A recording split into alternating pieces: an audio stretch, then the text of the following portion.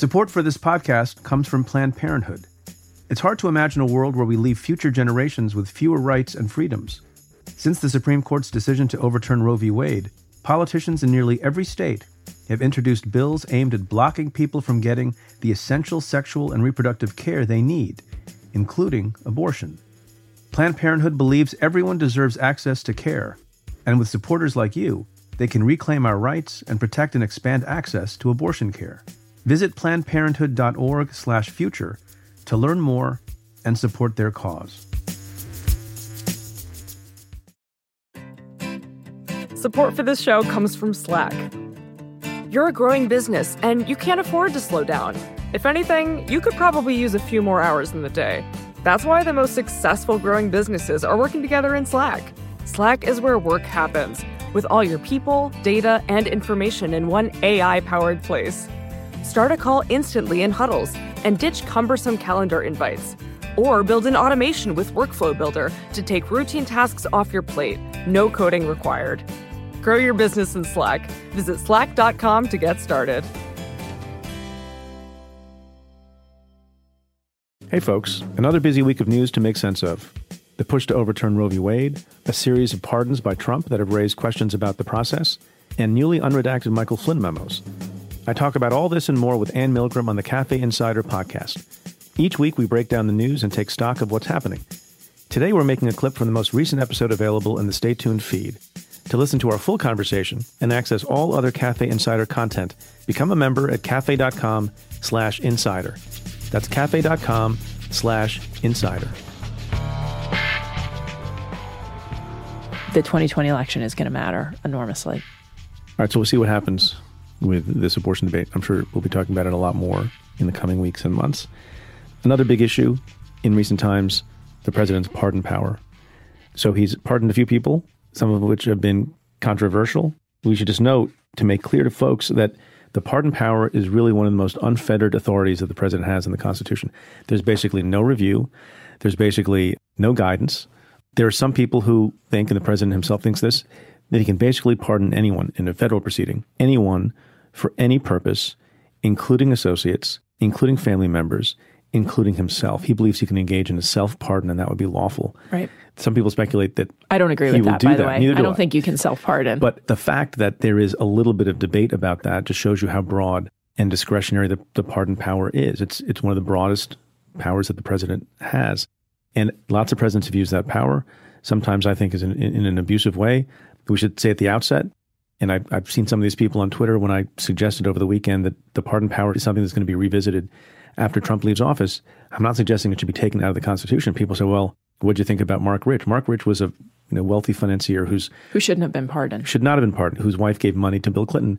And on his way out the door, Bill Clinton pardoned Mark Rich. Now, I was I think 32 or 31 at the time, just beginning as an assistant U.S. attorney. So I was not in a position on Twitter, because it didn't exist, to state an opinion. But I totally agreed with the outrage on the part of a lot of people, including, by the way, the Southern District of New York, which at the time was led by Mary Jo White, who in the face and in the wake of that pardon opened up a criminal investigation of the president who had appointed her, Bill Clinton and others, because of the outrage of that pardon. It's also one of the things... Because it looked like a quid pro quo. Absolutely. Like the money was given by Mark Rich's wife in exchange for the president issuing the pardon. Exactly. And it's one of the things where perfect procedure was not followed. And somebody who later became the Attorney General, Eric Holder, the biggest holdup he had in his confirmation hearing was his role as Deputy Attorney General in improving the pardon of Mark Rich. Yes. So it's been abused by other folks too, and I have been vocal about it since. You just hit on one of the things that I think is the biggest problem with how Trump is doing it, but also really one of the biggest challenges with the pardon power, which is extraordinarily broad.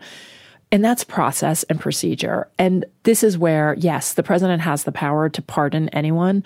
And I should also just step back for 1 second and say a pardon takes away your criminal conviction. So if somebody's incarcerated, they get out and that record is wiped clean. Basically, it totally takes away your conviction. Now, it's different than a commutation of a sentence, which is when let's say somebody's given a 20-year sentence and the president commutes that sentence, for example, to 10 years.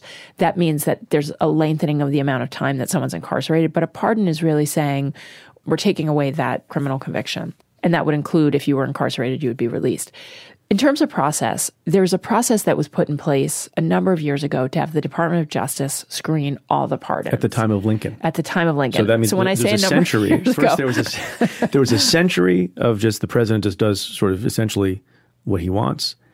And then they put in the office of the pardon attorney. Which, by the way, is also controversial. There are people on both sides of the aisle who say the Department of Justice should not oversee pardons because they are the people who oversee convictions. They're the ones who are in charge of criminal prosecutions. I actually tend to agree with that, but I think you have to set up then an outside agency or group with a strong process for how you're going to vet applications for pardons and commutations of sentences.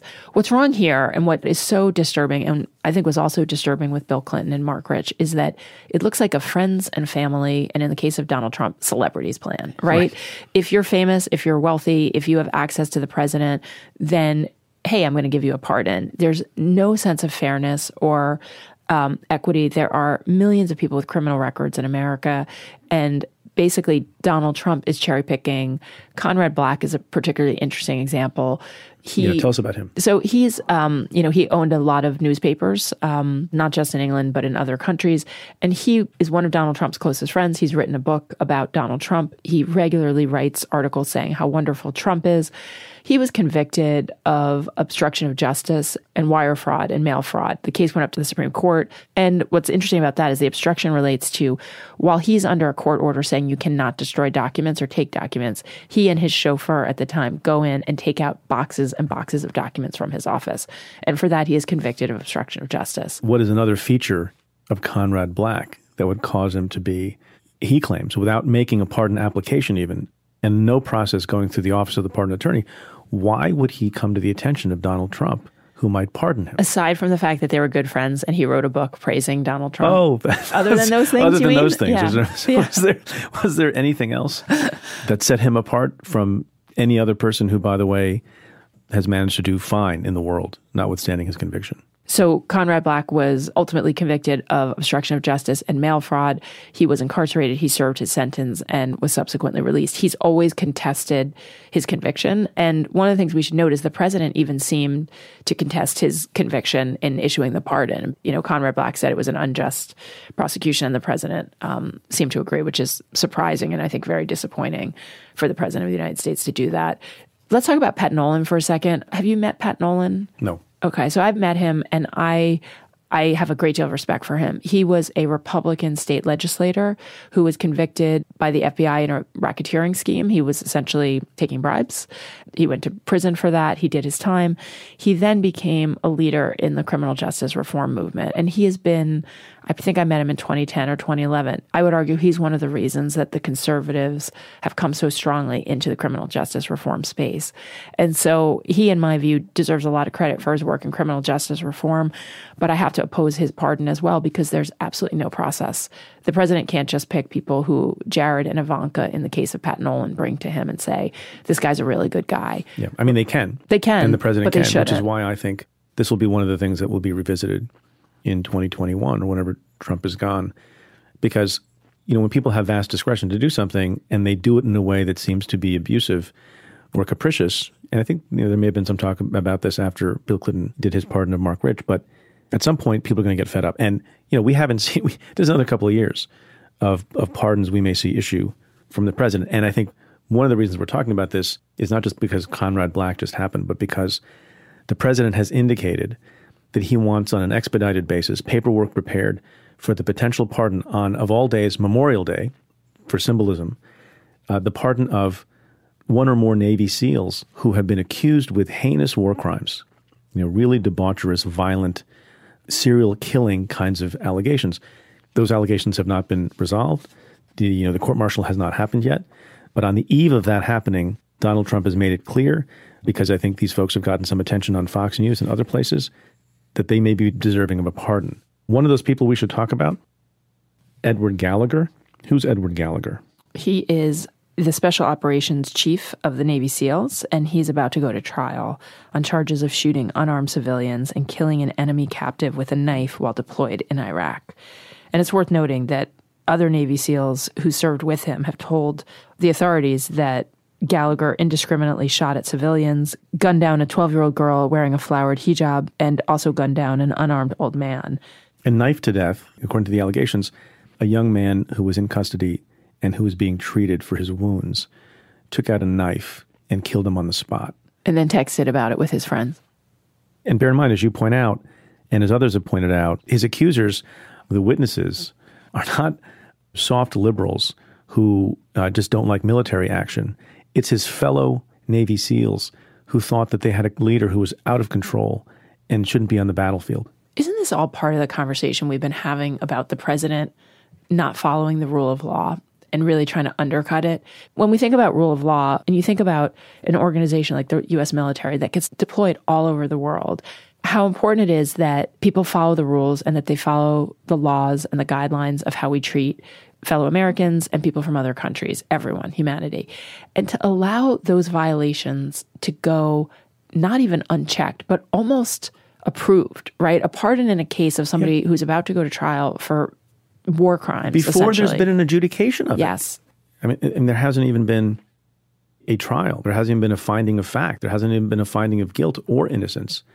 In the absence of any kind of adjudication, to decide in advance to pardon someone seems to be particularly troubling. I mean, the guideline generally that the president doesn't have to follow because he has a constitutional authority to do whatever he wants, but the guideline within the pardon attorney's office is that there has been a finding of guilt, either by guilty plea or conviction, and then some period of time has gone by since that decision.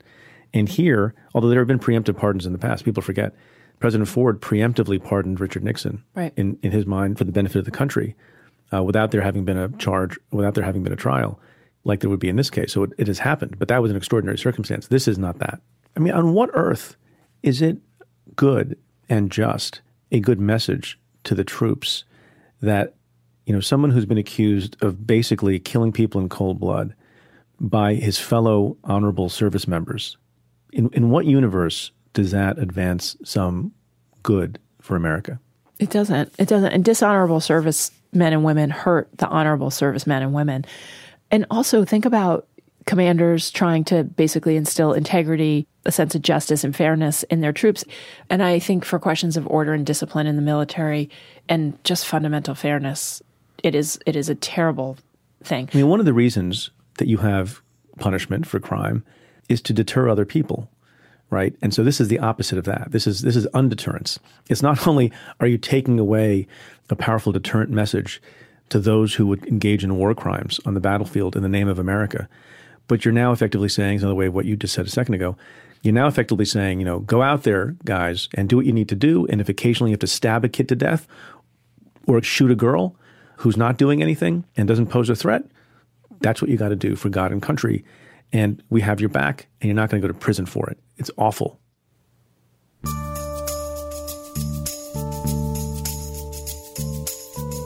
I hope you've enjoyed this sample of the Cafe Insider podcast. To listen to the full episode, head to cafe.com/insider and become a member. That's cafe.com/insider. To the many of you who have chosen to join the Insider community, thank you for supporting our work.